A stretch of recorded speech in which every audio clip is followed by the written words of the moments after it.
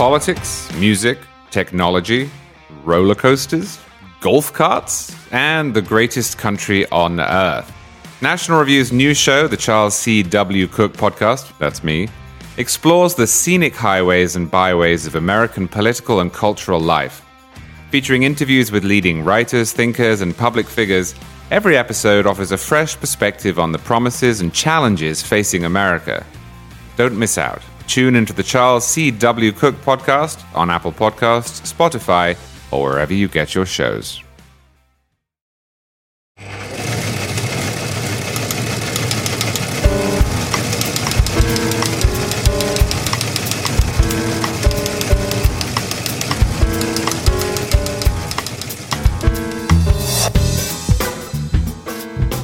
Confrontation with Iran and the impeachment of Secretary Mayorkas. Plus, is Taylor Swift a psyop? We'll discuss all this and more on this edition of The Editors. I'm Rich Lowry, and I'm joined as always by the Right Honorable Charles C. W. Cook, Noah Rothman, and the Sage of Authenticity Woods, Jim Garrity. You are, of course, listening to a Nashville podcast. Our sponsors this episode are the How the World Works podcast and the University of Austin. More about both of them in due course. If for some reason you're not already following us on a streaming service, by the way, you can find us everywhere from Spotify to iTunes. If you like what you hear here, please consider giving us a glowing 5-star review on iTunes. If you don't like what you hear here, please forget I said anything. So Jim Garrity, awful news, tragic news, unfortunately inevitable news. We've been waiting for this moment when one of these attacks from Iranian proxies in the Middle East would kill some of our guys. 3 guys are killed at this base, Tower 22 in Jordan. We are waiting for Biden's response. He has told us that he's decided what the response is, but we have not seen what form the retaliation will take. And there's a big debate, intense debate, including within the right, about how we should respond to this, or I guess even if we should respond to this. What do you make of it? Well, I note that when the U.S. conducted began airstrikes against the Houthis in Yemen, that was announced by a written press release from the White House. Traditionally, when the U.S. takes military action against terrorist threats and hostile states, very often we get an address from the Oval Office. If not from the Oval Office, then from somewhere in the White House. And if not that, then sometimes from some other location. We did not get that from President Biden. To the best of my knowledge, President Biden has not done a sit-down interview on this or any other topic since this shooting began, nor has there been any formal press conference or anything like that. We did get those very brief, and I mean like 1 or 2 sentence answers on the way to Marine One, in which Biden said he had decided. And as I said, don't tell in the Corner Post yesterday, don't tell us you decided. Just decide. Just do it. And this is one of those cases where if you want to announce the response as it's happening or shortly after it has been completed, that's fine. But just stop telling us how you're going to deal with this. I remind listeners that in October, President Biden's national security advisor, Jake Sullivan, wrote this long essay for Foreign Affairs magazine. And one of the sentences that was in the original printed text but was quickly removed online was the sentence, quote, "Although the Middle East remains beset with perennial challenges, the region is quieter than it has been for decades." And of course, this was sent to print on October 2nd, as we all know, the terrible Hamas attack against Israel, killing around 1,000 people or more, was just a couple of days later.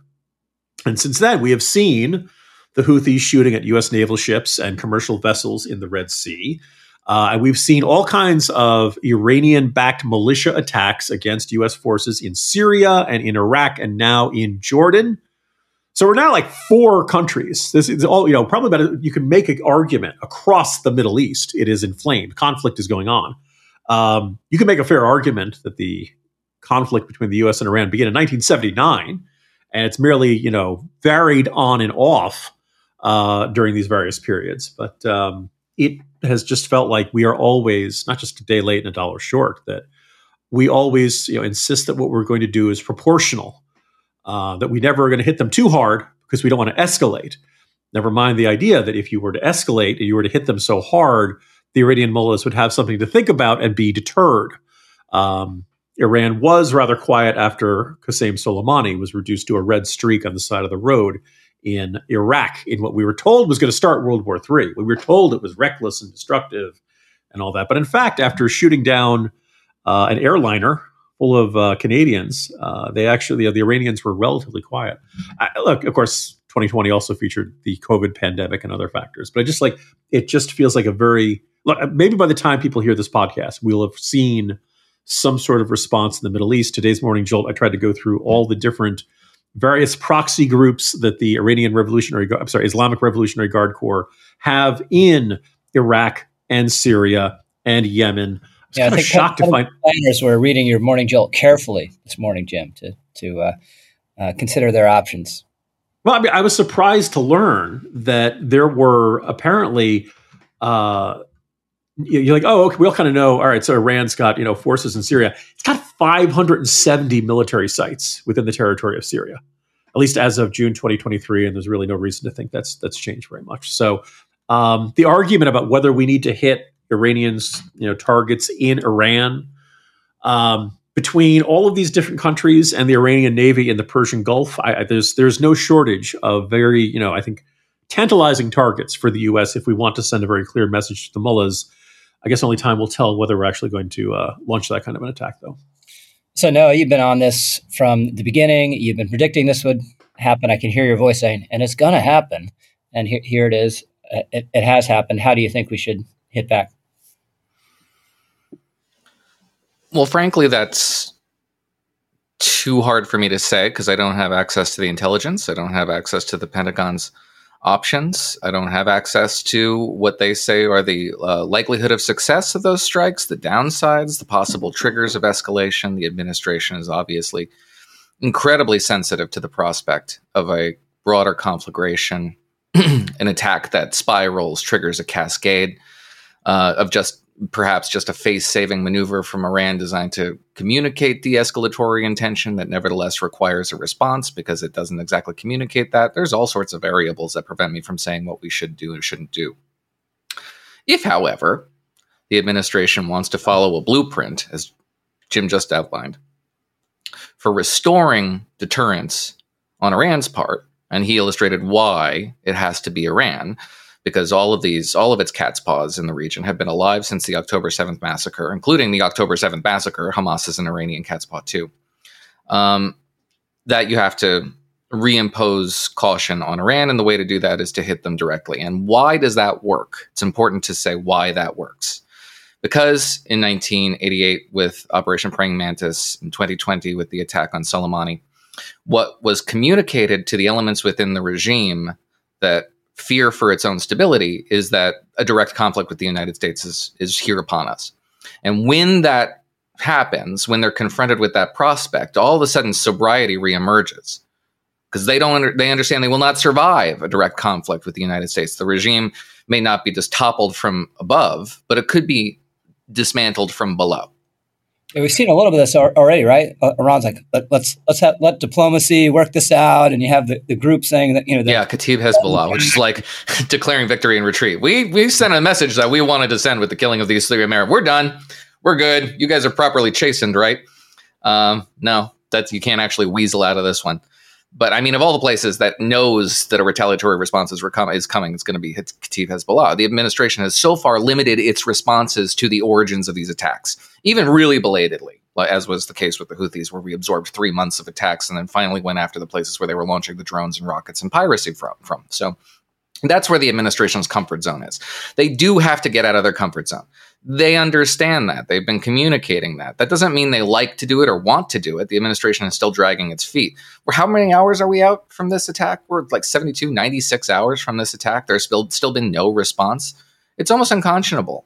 The administration is conveying, with all of its actions, a desperate fear to avoid having to do what commanders-in-chief do, which is to keep American troops safe and to neutralize threats to them when they occur. The administration doesn't want to do that. They're so afraid of escalation that they're bringing the conditions that result in escalation upon them.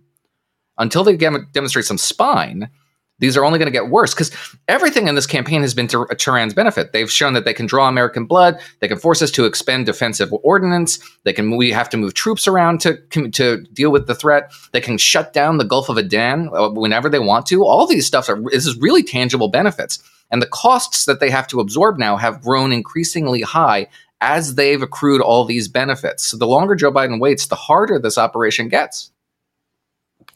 So yeah, deterrence works both ways, and we're basically deterred, or have been to this point, against taking stronger measures against Iran and its proxies in the region for fear of what Iran would do to us. Charlie?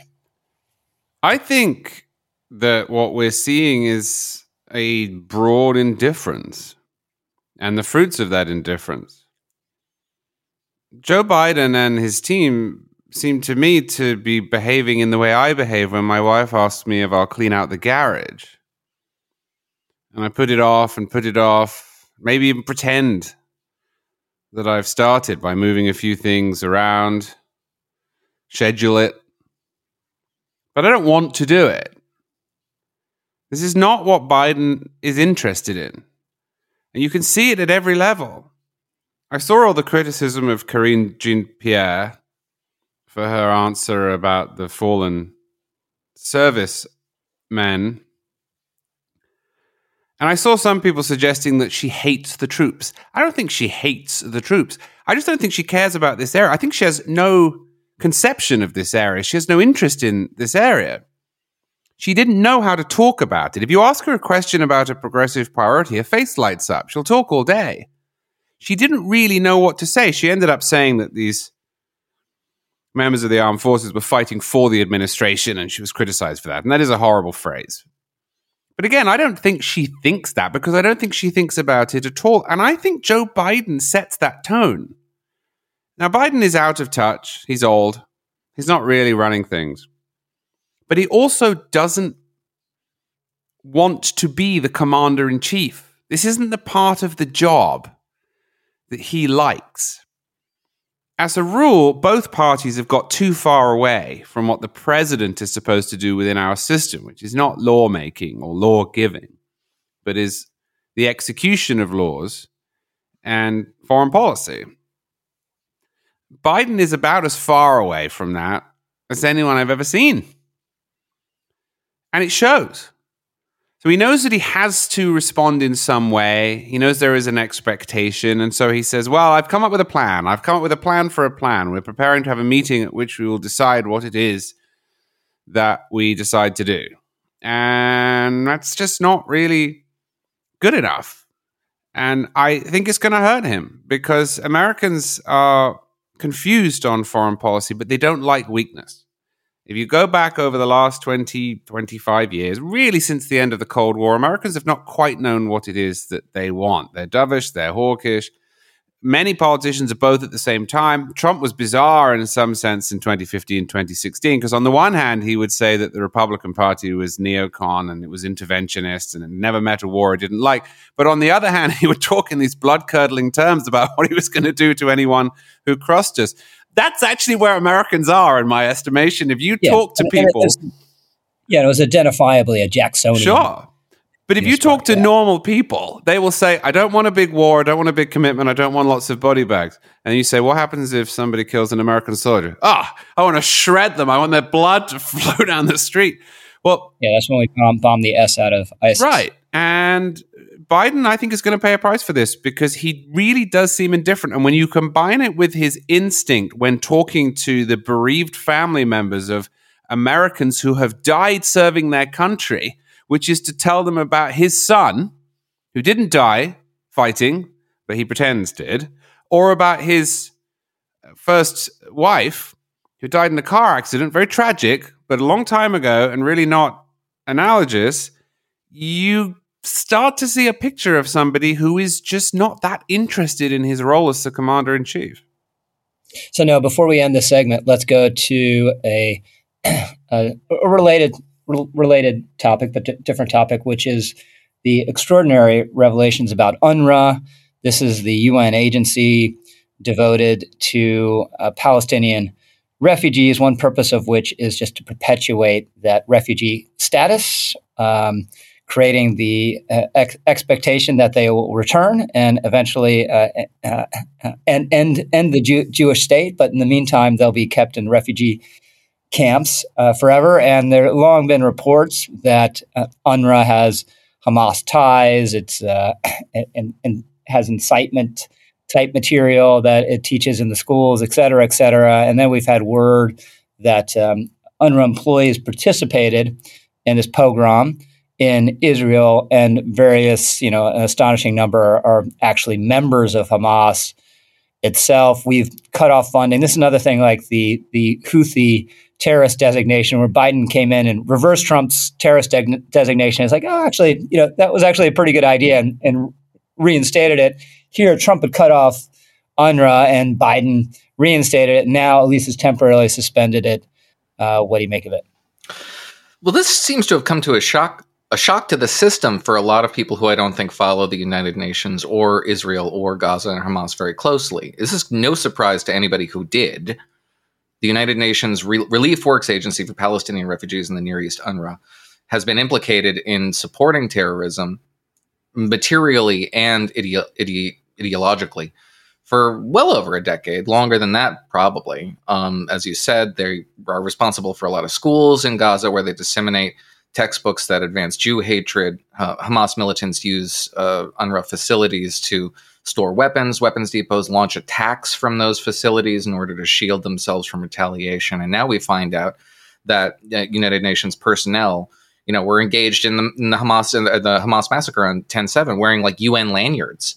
That's shocking only if you don't understand how Hamas operates Gaza. Everybody in Gaza is connected to Hamas in some way or the other. Any organization that operates in Gaza does so at the pleasure and privilege of Hamas's protection. And so, of course, Hamas militants were attached to this organization. It's only marginally surprising that they were engaged in the shedding of blood of Jews on that day.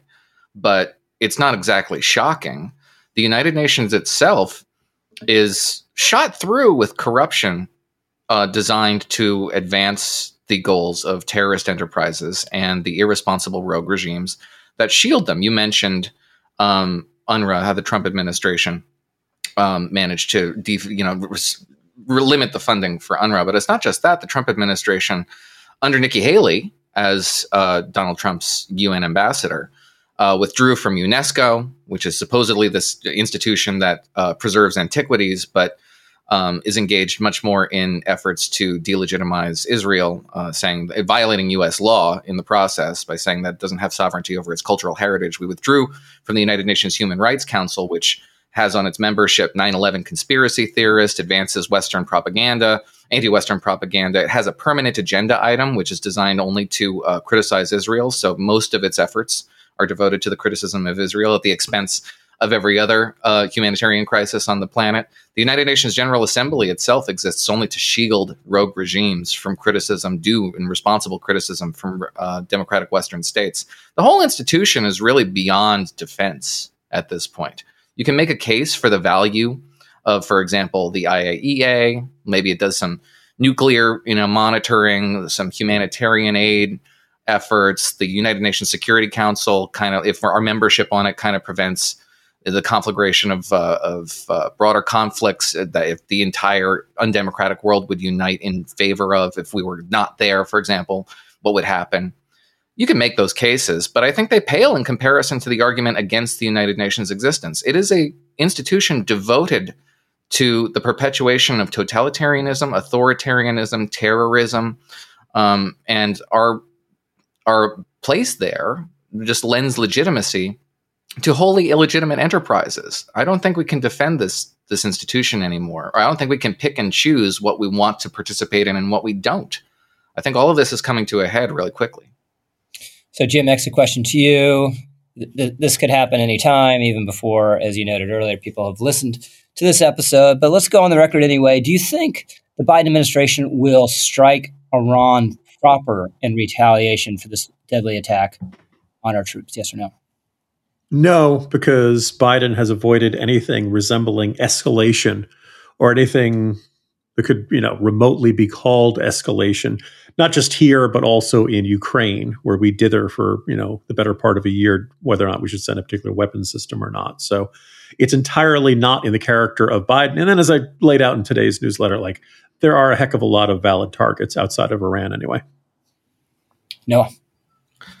Yeah, I think we'll probably end up striking IRGC linked or IRGC associated facilities, and we'll probably do so after telegraphing that and making sure that the casualties are as limited as they could possibly be. I would think it would be a face-saving maneuver, and as a result, it will not restore deterrence.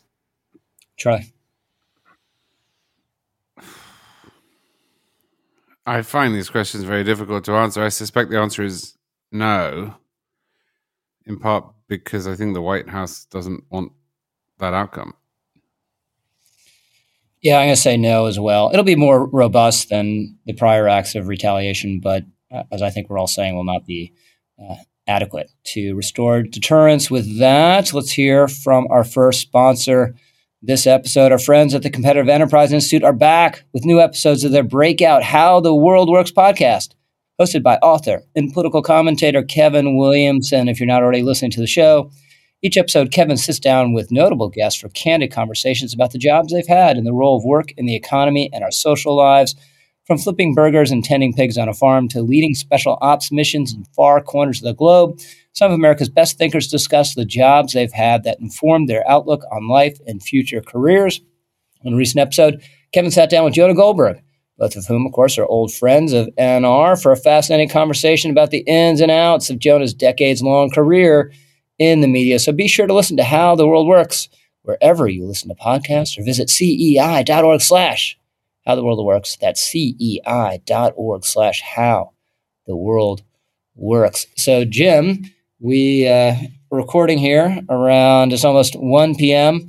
on Wednesday. Usually we do it on Tuesday morning, but various accidents of fate have us recording it a little later here on Wednesday afternoon. And as we speak, the House has voted out articles of impeachment against the House Committee, Homeland Security Committee has voted out articles of impeachment, 2, I believe, against Mayorkas. And we have word that this border deal that there's been a lot of chatter and speculation about, an argument about prior to its release, is done, and the bill will be released soon. Let's go to Mayorkas first. What is this? Is this a useful exercise for Republicans, and is he deserving of impeachment?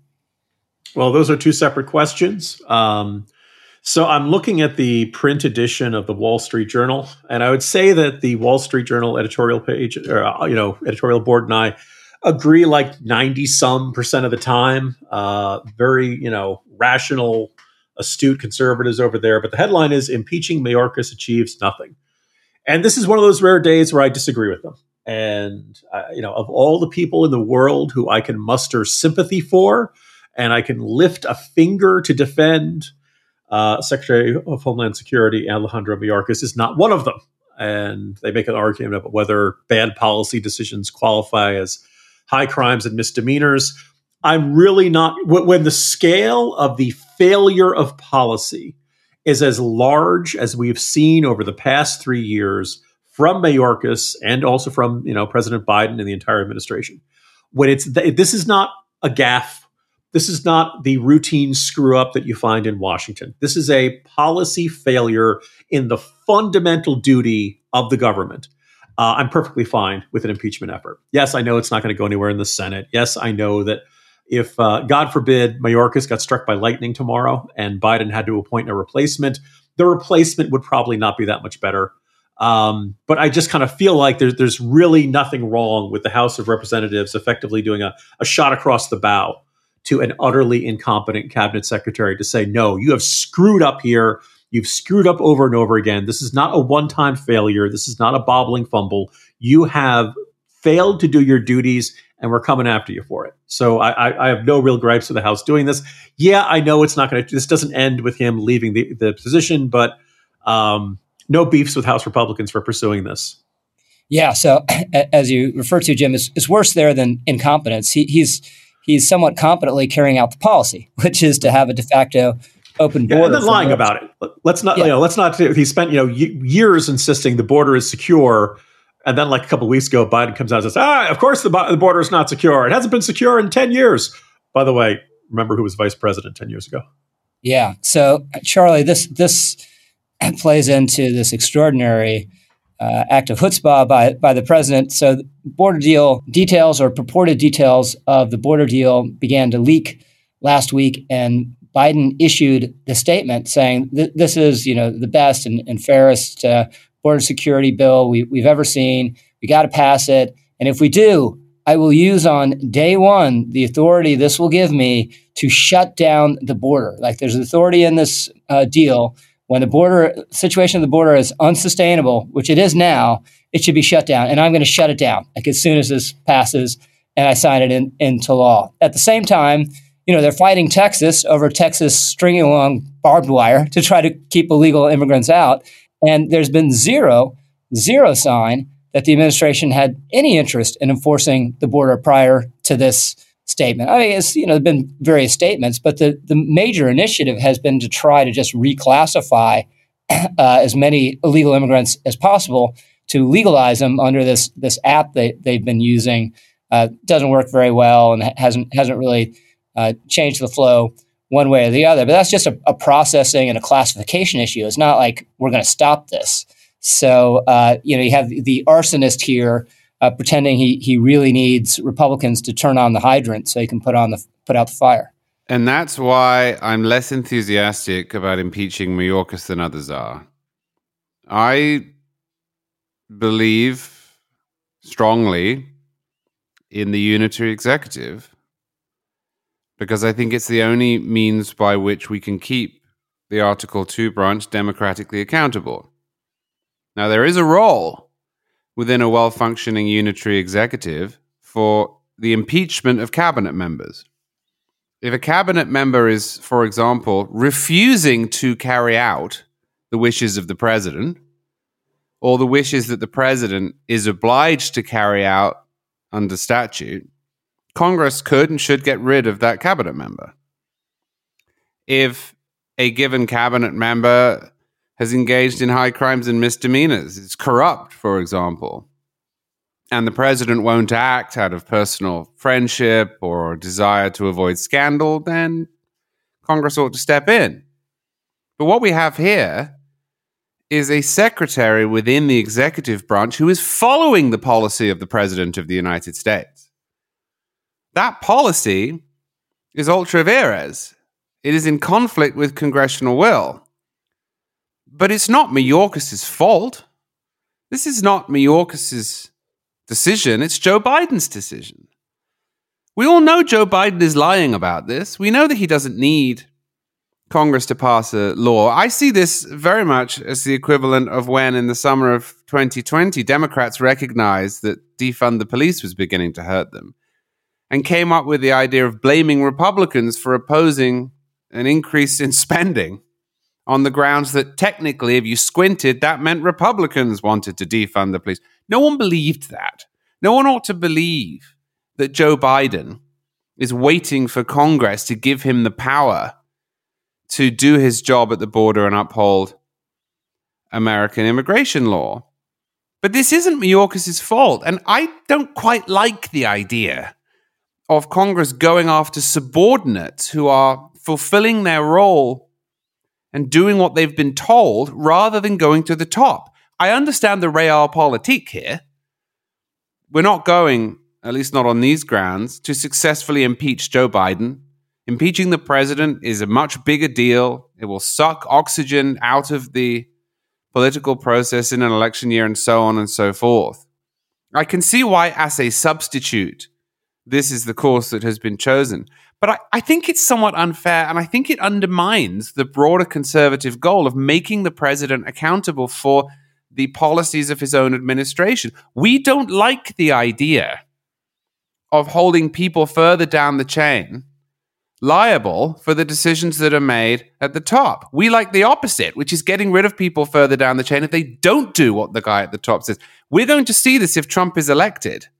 Trump is going to ask, in the course of his presidency, his cabinet or bureaucrats to do things, they might not do them. And then we're going to say quite rightly that whether we like Trump or not, whether we agree with the decisions he's making or not, providing that they are within the bounds of the Constitution, he's in charge. So I'm skeptical. I don't think that we're going to solve this by forcing the Biden administration to replace Mayorkas with someone else. And I don't really believe in going after someone else because you can't get the guy you truly want. Noah, you want to break the tie between Jim and Charlie? I'm going to break the tie in Charlie's favor. The impeachment provision it's here. really tied because it's still tied. I hate to break it to you. Me and Jim then it's going to be up to the listeners, I suppose. Makes the world go round. Yeah. Listen, we're not impeaching him for high crimes and misdemeanors, not for corruption, but for non-enforcement of the law, which could be interpreted as maladministration. And maladministration is not properly a remedy for impeachment. Maladministration was considered by the founders as perhaps a remedy for officials in positions of power that were judged to be doing things that they didn't like, but that was determined to be entirely subjective. They had experience with retroactive punishments for far-flung individuals who were responsible for administrating territories in the British Empire, and it was essentially reflective of the changing priorities of the government, which rendered it totally subjective and totally capricious. And so the founders replaced that language with high crimes, treason, bribery, and misdemeanors. Ken Buck had a funny line where he said, to say that someone was incompetent, we wouldn't have anybody in Congress if that standard was competence, which is kind of an admission against interest, but it's got a grain of truth to it because Mayorkas has been competent. He's been competent in pushing this administration's priority, which is its desire not to enforce the law. Congress has been very annoying on this. Congress has been behaving as though it's a spectator to a conflict between the states and the courts and the federal government. Congress is not a spectator. It is prima inter pares. It can and should exercise far more of its prerogatives than it is. It can hem in this administration with legislation. It can threaten to use the power of the purse to defund administration priorities, to get it to engage in its responsibilities to enforce the law that the executive branch is supposed to enforce. But what it's doing here is theater. This is all drama and cosmetics designed to communicate Congress's distaste for the administration's conduct without actually doing anything to compel the administration to change its conduct. This is a toothless threat. It's not going to have any change in the administration's behavior other than to introduce a new topic in the conversation for a couple of weeks that will soon be forgotten. So I'm not very enthused by this approach because I don't think it's meant to achieve anything other than as a communication strategy. And I really do think the border crisis is a crisis. And if you did too, we would expect to see much more vigorous legislative action in the attempt to force the administration to do its job. I just don't think this meets that standard. So, Jim, let's use that as a segue to another exit question that might be overtaken by events when we actually read this bill when it's released. But let's assume, for the sake of argument here, what the bill is roughly what we've heard. The reforms to asylum, more money for detention space and all that, and some version of a Title 42 type authority that is triggered by a certain number of immigrants coming across on a daily basis. Somewhere in that space, details to be found out soon. Would you vote for that? And do you expect it to pass Congress? I just double barreled it. Sure. No on both. If there were ideally significant funding for border fencing, I think that would sweeten the deal considerably. If there were at least some funding for new border fencing, I think you might be able to get some more Republicans there. As is, it feels like a lot of concessions on work permits and people being allowed to stay in the country and stuff like that. Again, we don't have the text of it, but based on what we're hearing so far, it seems like a really subpar deal. Now, I understand. I don't love this argument floating around of Republicans should not support this because we'll get what we want when Trump's president. Well, Trump might not be president. You're not going to have a filibuster-proof majority in the Senate, even if you have a great year, and you may not have control of the House of Representatives in 2020. So I recognize, I see a strong incentive to get whatever deal you can get now, because there's no guarantee that you'll have any better bargaining position a year from now. But what Langford has negotiated so far looks really subpar, and it's very hard to see House Republicans signing on to that. All right, Jim, you're really wingy on this this segment. I like it. You'd impeach Mayorkas, and there's no way you're going along with this squish rhino border deal. Charlie, would you vote for it? Again, just assuming it's along the lines of what we've heard, and do you think it'll pass? I wouldn't vote for it because I don't think that the problem is a lack of legislation, and to vote for it would be to concede the premise that it is, and even to codify into law the idea that the problem here is Congress rather than the president. And for once, it's the president. Congress has set rules in this area. Those rules are being willfully ignored. I would not concede the premise, and I don't think that Republicans are going to. I think as a combination of resistance to the premise and a desire to leave the issue with Trump for the general. And as I said last time, again, unusually for me, I do think there is something to that, given that the problem is the executive, to allow the executive to make the case that the problem's the executive and we need a new executive. I think it's a combination of those two things. You won't get enough votes for it. No. Again, with the caveat that we don't know what's in the bill, and so it's very speculative. I would. The notion here that what's on the table is somehow too dovish is not an opinion shared by immigration doves. All you got to do is read them. They're up in arms over this thing. It is all enforcement. It is none of their priorities. No one is amnestized by this. There's no pathway to citizenship here. It clamps down on asylum claims, parole, catch and release, which is something that administrations left and right, Republican and Democrat, have used to expand the number of illegal immigrants in this country who don't get processed and won't get processed for decades.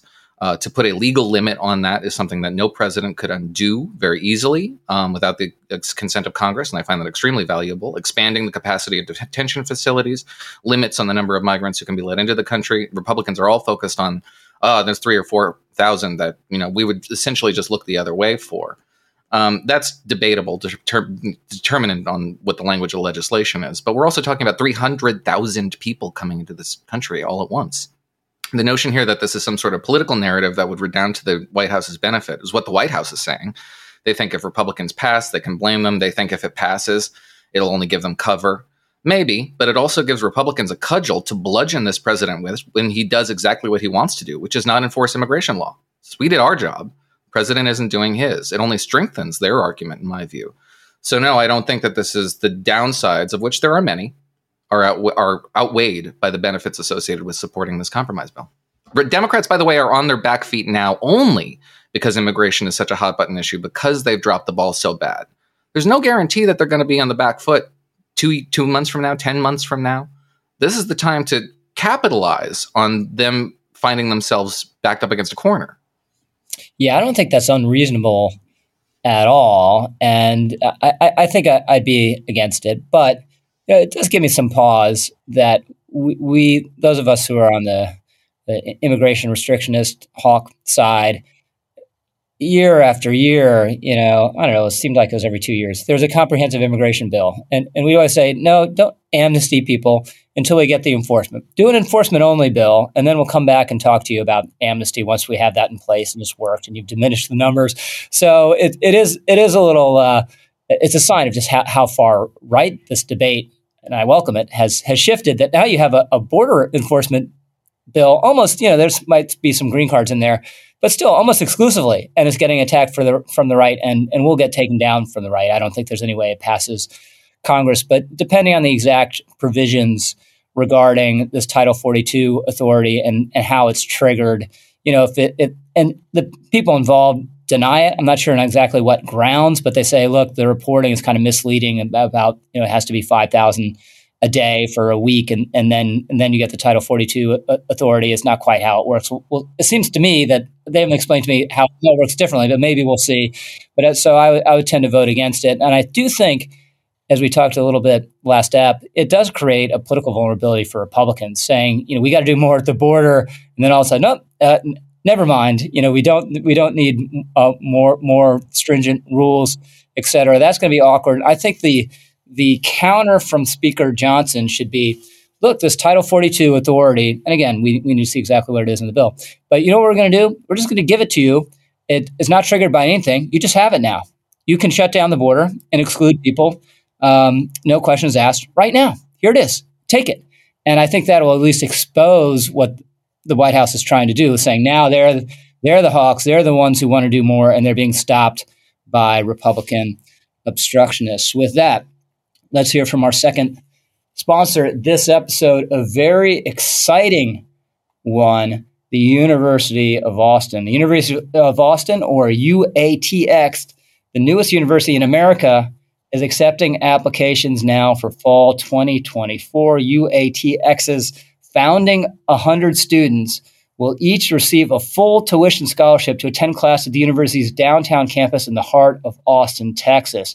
UATX is building a new institution grounded in the wisdom of the past and launched towards the knowledge and insight of the future. Students will study the liberal arts and sciences with distinguished faculty and work with Austin mentors who have started companies, pioneered discoveries, and built from the ground up. Visit uaustin.org. That's uaustin.org to learn more and apply to join the University of Austin's founding freshman class. I mean, this is so cool. It's basically a group of extremely talented people just saw the corruption in the academy and said, we're just going to do something better and entirely new. A couple of years ago, I don't know, maybe in an op-ed in the Wall Street Journal where they first announced this, and here it is. It's actually happening, and you have a chance to be part of it. So please check it out. So Charlie, it turns out Taylor Swift, who's been annoying to some football fans, she's attended, except for when there's been, I think, some international conflicts. Maybe she was in Brazil during one game, but she's attended a lot of the Chiefs games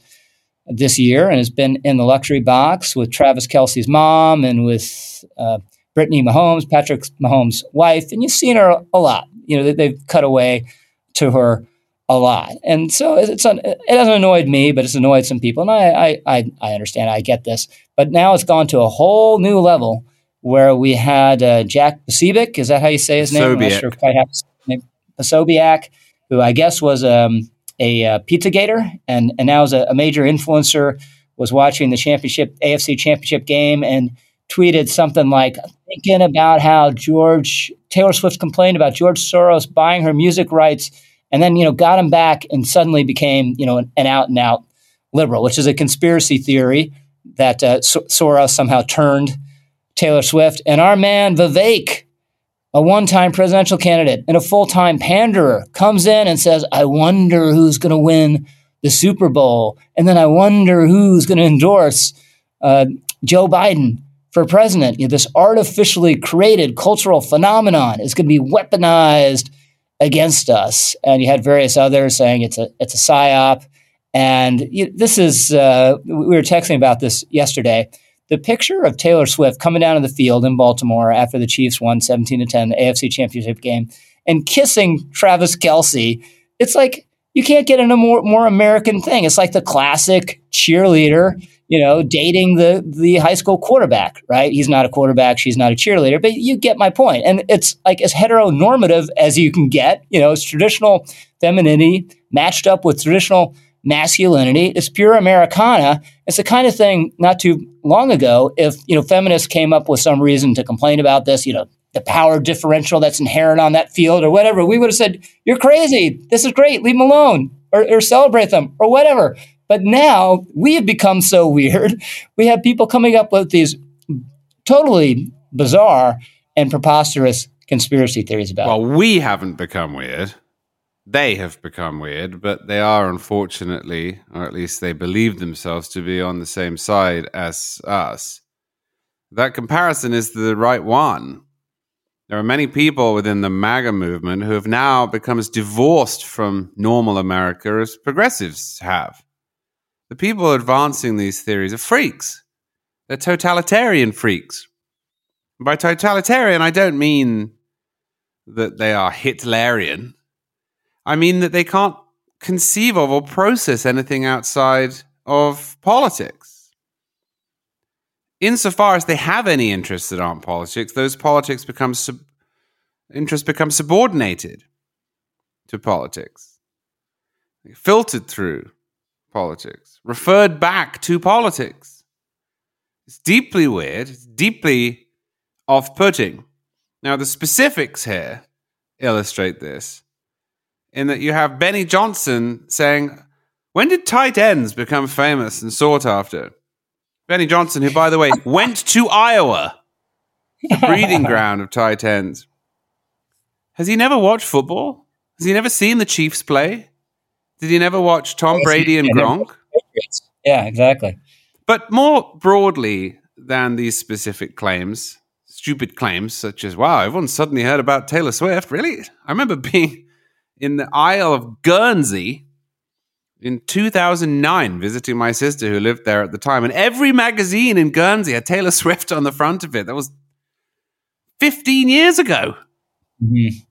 But more broadly, this is what happens when you live online, when you cater to other people who live online, and when you have forgotten what politics is for. Politics exists to engender civil society. It is not a replacement for it.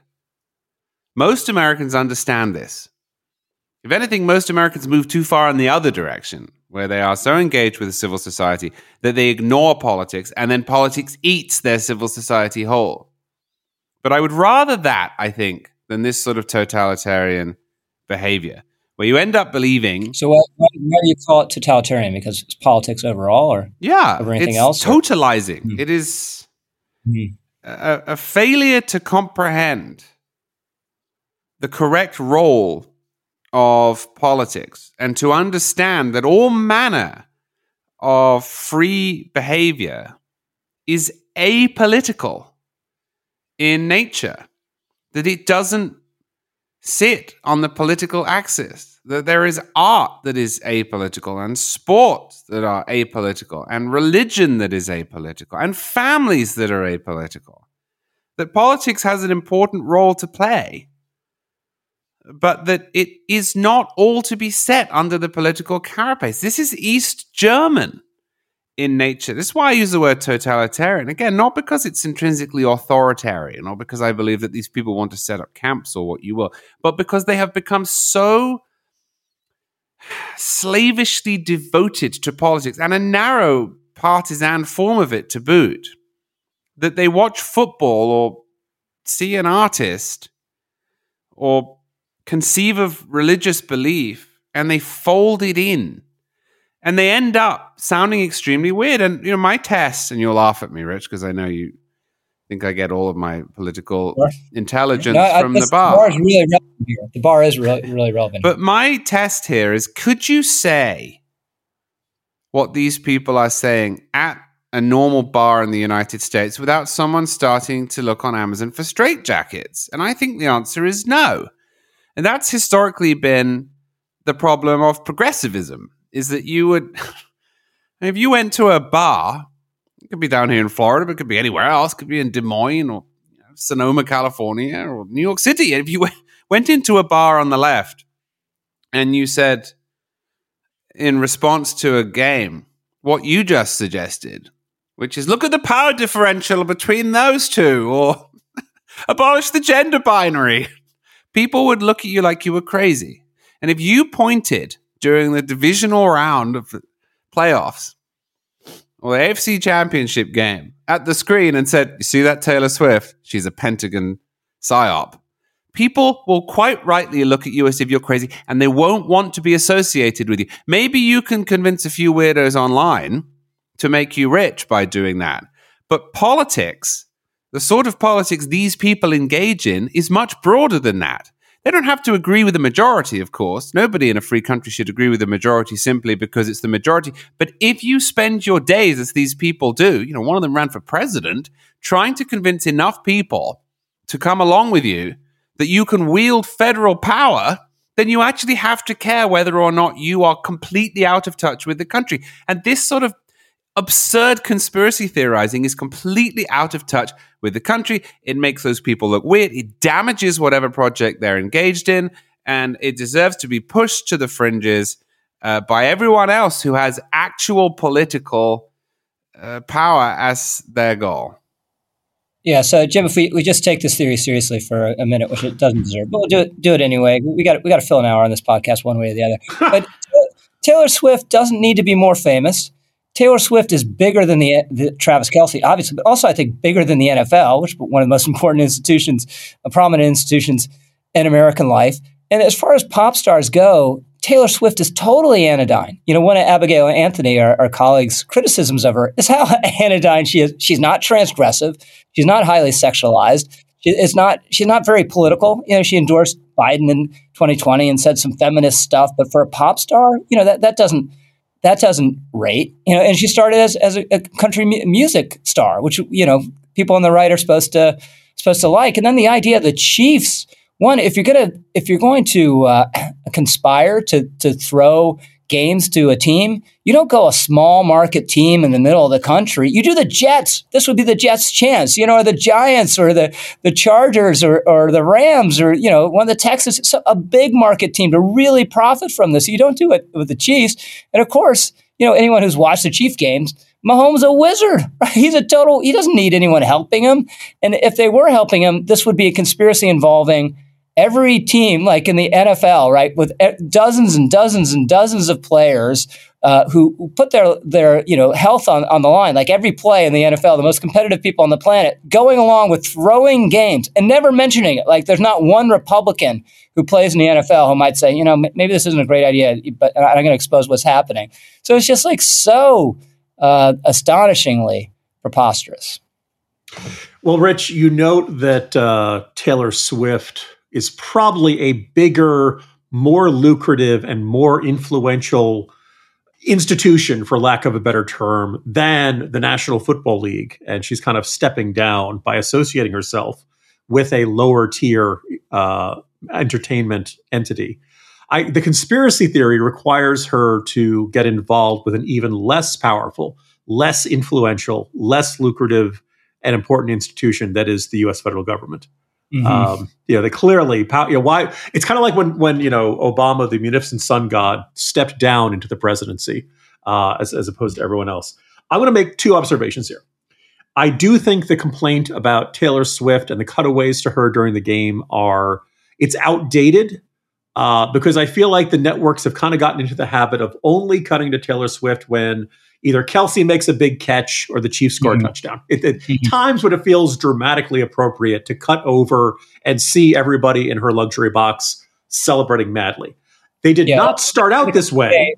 A cutaway to a family member or a girlfriend, that's not unusual. You see it in college games. It is not. But when they started dating, they had a Chiefs home game, and then they played at the Jets, and they cut over to her, and they also had Ryan Reynolds, and they also had all these other celebrities up in her box, and they constantly cut to that, and they ignored the fact, or they at least dramatically overshadowed the fact that Sauce Gardner did not commit defensive holding on what was an interception of Patrick Mahomes late in the game, and the Jets could have come back and won that game. And that is the outrage that is getting absolutely ignored by all of this. And dang it, why isn't America paying attention to the really important issues of the day? So yeah, I've long since come along. And by the way, can I also point out that even if you were kind of annoyed, okay, that's enough. We all, or at least I think almost everyone in America, loves seeing not just, even however you feel about Travis Kelce and Taylor Swift, seeing Jason Kelce doing those upside down keg stands over the Buffalo game was the idea of someday wild, crazy, woolly Jason Kelce giving the brother-in-law best man toast at a wedding. Just strikes me as the other thing. So put aside Taylor Swift. We on the right, we don't like the Kelce brothers. His brother is bare-chested, in the luxury box and jumps out in Buffalo in 22-degree weather or whatever it was. Yeah. So no, this is raw, pure clickbait. This is raw, pure desperation for attention. I know I've been told that Vivek Ramaswamy is a smart person. He believes the people around him are idiots. And by the way, if the 49ers win, I really want to see Ramaswamy come out and say, "Oh, I guess there wasn't a conspiracy. Never mind. I guess the Chiefs were just really good. There was no mind control fumble ray that they used on Flowers to make him fumble on the 1-inch line." Obviously, the psyop was exposed, and they couldn't carry it out. So no, I know you're not going to speak in as much detail about a play in the Jets chief game as Jim is. But let's keep picking on Vivek for a moment, because it's a really interesting phenomenon. So I'm always for picking on him. Yeah, so I doubt he ever believed in or stated a conspiracy theory in his life until he started running for president. And it used to be not too long ago that you'd run for high office and it'd make you more serious, right? You'd need to learn things and try to be able to talk about them convincingly and know what the nuclear triad is and all that. But here's a guy who was, we can assume, Charlie was onto him from the beginning, but appeared as like a more serious guy, right? Until he ran for president and began, talking about moon landings and all the rest of it. You never literally talked about the moon landing, but you know what I mean. Well, I just don't think there's any coincidence that what we're hearing this from the people who fancy themselves Trump whisperers, who believe that they're emulating Trump's affect in a way that mirrors him and therefore appeals to his movement. I think this is the devolution of Trumpism from movement to racket. It is part of the sacrifice of conventional conservatism's emphasis on individual agency. And by the way, the sacrifice of the voters who operate that way, who navigate their lives that way, that has created a market for this kind of paranoia. Now, I don't necessarily think this appeals to that market, but it's an effort to throw a product out there and see what the response is. And the product is the idea that things are done to you by unseen, hyper-competent forces. Your lot in life is stolen from you, is robbed from you. That which is your due is taken away by people in positions of power, ill-defined people in positions of power who don't have your best interests in heart. It's kind of the real appeal of populist politics. And it is paranoia, and some of it is rational. You can look at, for example, how Americans were misled deliberately during the COVID pandemic and say, well, we can't trust anybody in positions of power. They're literally trying to manipulate our behavior with lies. And that's true. That actually did happen. But a lot of it is hopelessly irrational, and it's everywhere. I have people in my life who are dear friends who are sort of marginally attached to politics, who are convinced, absolutely convinced, that Michelle Obama will be the Democratic nominee. Why? Seen no evidence for that in the real world. Seen no indication that that's going to happen. But they're pretty sure that someone's operating back there in the darkness behind the curtain to pull a rabbit out of their hat and pull the rug out from under you and take away the things that you think you deserve. And it's deeply destructive of your own capacity to better yourself and improve your lot in life, because you're convinced that nothing you do matters, that there are just these omnipotent forces out there that will take it away from you, and they're all operating in secret, and there's nothing you can do about them. And there's maybe something psychologically comforting about that, because it sort of liberates you from having to actually engage in your environment, and you can just sort of attribute all the things that happen to you to exogenous conditions. But I think it's profoundly poisonous. And it's obviously got a significant amount of appeal. Maybe this one overshot the mark, but a lot of it doesn't. A lot of it redounds. It really triggers something in the Trump voters' imagination and the Republican imagination. Not necessarily conservatism, because I don't think this is a conservative idea, but conservatism itself is kind of on the back foot these days. But nevertheless, I think it's just part of an effort to market this notion that there are all sorts of forces out there that are working against you, and there is a huge market for that, so I can't blame them for trying. So, Jim Garrity, let's really go on the record here. This one will be remembered. The Chiefs will win the Super Bowl, whether it's a PSYOP or a deep state operation or not. Yes or no? I'll go with yes. We have other shows before the Super Bowl. You might want to check on me again, but they've managing to beat Buffalo on the road, managing to beat Baltimore on the road. Those are pretty significant wins. Beating Miami doesn't count for anything. In your face, Dolphin fans. Charlie. Well, I have racked up a pretty good record in my corner prognostications, but two of Braggadocio. the 4 games that I got wrong involved the Chiefs. I thought that the Chiefs would lose to the Bills, which they nearly did, and I thought they would lose to the Ravens, which they didn't nearly do, although the Ravens cost themselves that game. And the reason for this is I'm actually not as impressed by the Chiefs this year as I have been over the last 3 or 4. I think they're offensively weaker than they have been. But like any great team, they keep winning anyway. Are they going to do that against the 49ers? I don't think they are. I think the 49ers are just too strong. I think they have too much depth. So I'm totally aware that I have made this mistake twice in a row, and I may be making it 3 times in a row, but I don't think so. So, Noah, do you want to venture an uninformed guess or take a powder on this one? I mean, whatever I said. This is an NFL game, Noah. They play it at the end of every year. I am aware of how the game is played. But having not seen any of this season, I can't even hazard a guess that's remotely informed. So just flipping a coin, I'll say, sure. Yeah. Don't bet the mortgage on it. So the Chiefs, that's the Chiefs. There you go.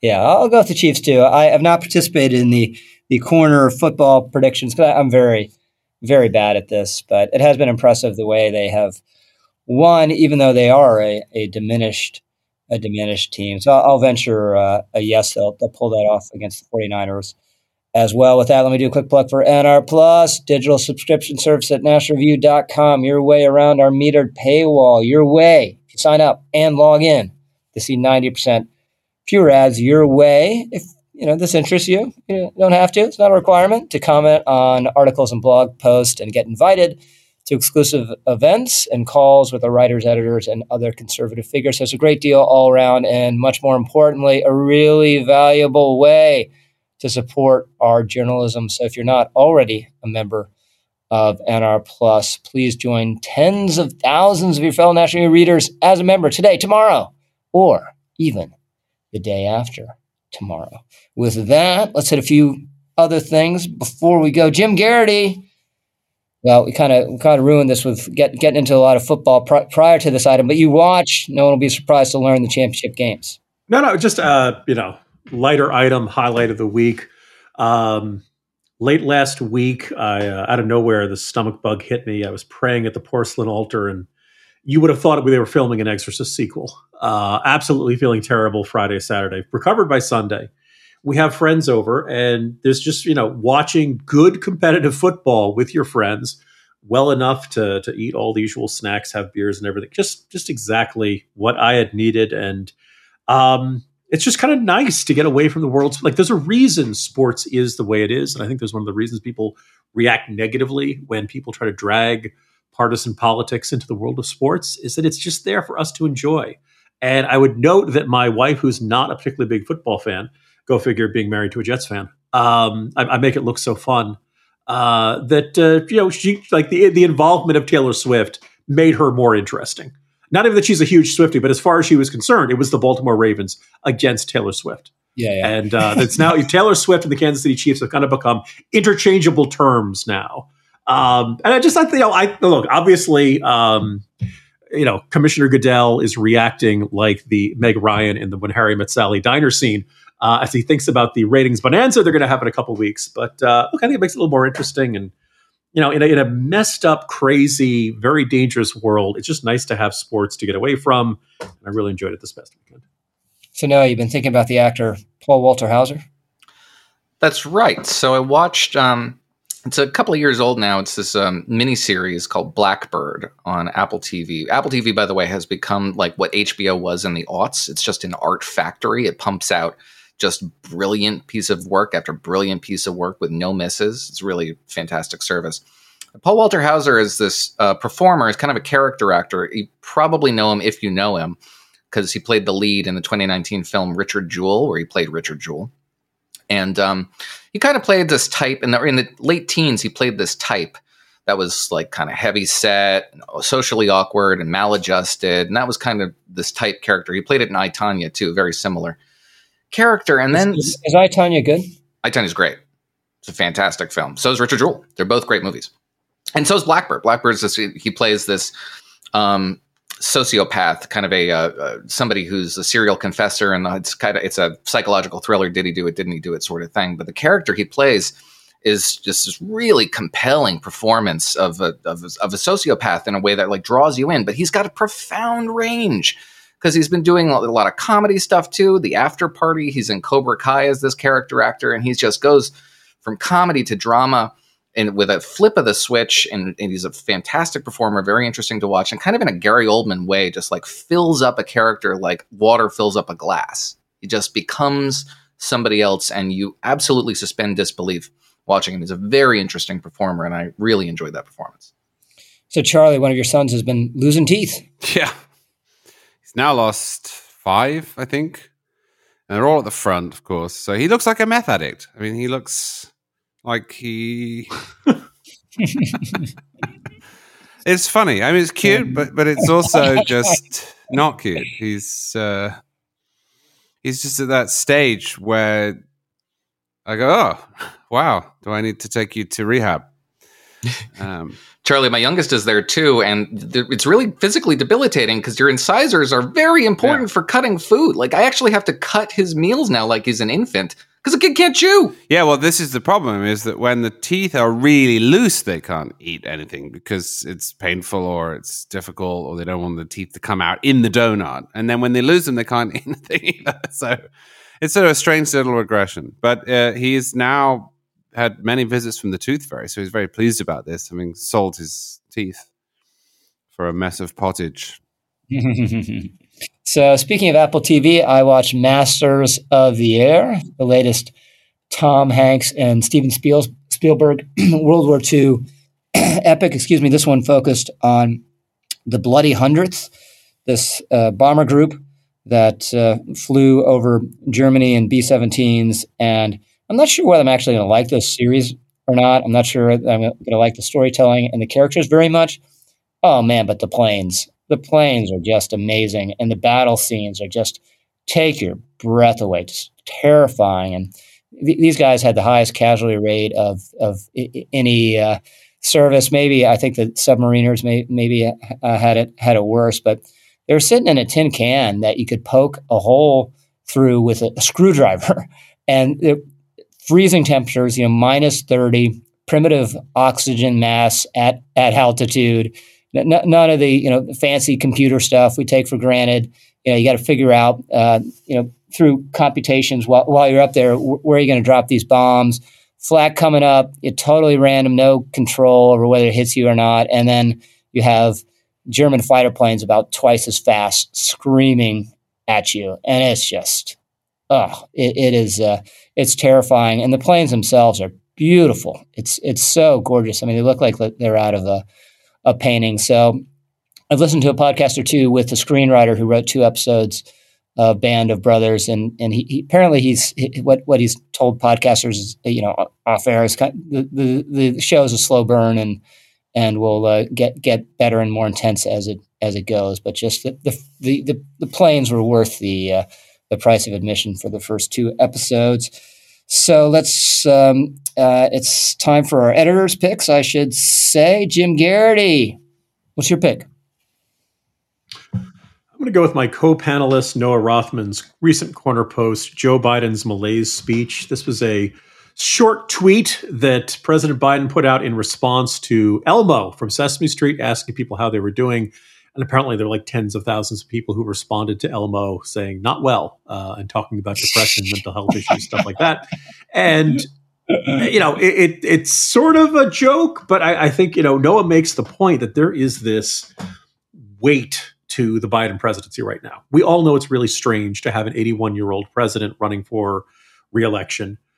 We all know things are, cost of living is still very high. We all know the border is a mess. We all know the Middle East is on fire. We know things are not going the way they're supposed to because the Biden re-election campaign is focused on abortion, abortion, abortion, abortion, abortion, abortion. And Trump is evil. Trump's going to destroy the country. And otherwise they can't run on their record. And that there's something depressing about the entire Biden presidency right now. We weren't supposed to be in this situation. I think they expected to pass the torch to Kamala Harris by now. So anyway, good to Noah for noticing something that I think a lot of people would have overlooked or just kind of, laughed off, and kind of recognizing that there is a certain depressive sadness to the entire Biden endeavor right now. Yeah. I'm going to go with Andy McCarthy, who writes in Biden's Iran crisis overlaps with his border crisis in a very astute way. One of the primary concerns, I think, that's weighing on the Biden administration, which they can't talk about and which Andy puts his finger on, is the extent to which this wide open border exposes us to the potential for agents to infiltrate the United States in order to commit terrorist acts. There's a reason why we have 2 carrier groups off the coast of the Levant, and that is to deter Hezbollah. So far, it has worked. But Hezbollah, according to all the information we've had over the course of the last several decades, has agents all over the world, in Europe and in the United States, prepared to activate and to execute attacks on civilians in the event of hostilities. It's a deterrent measure.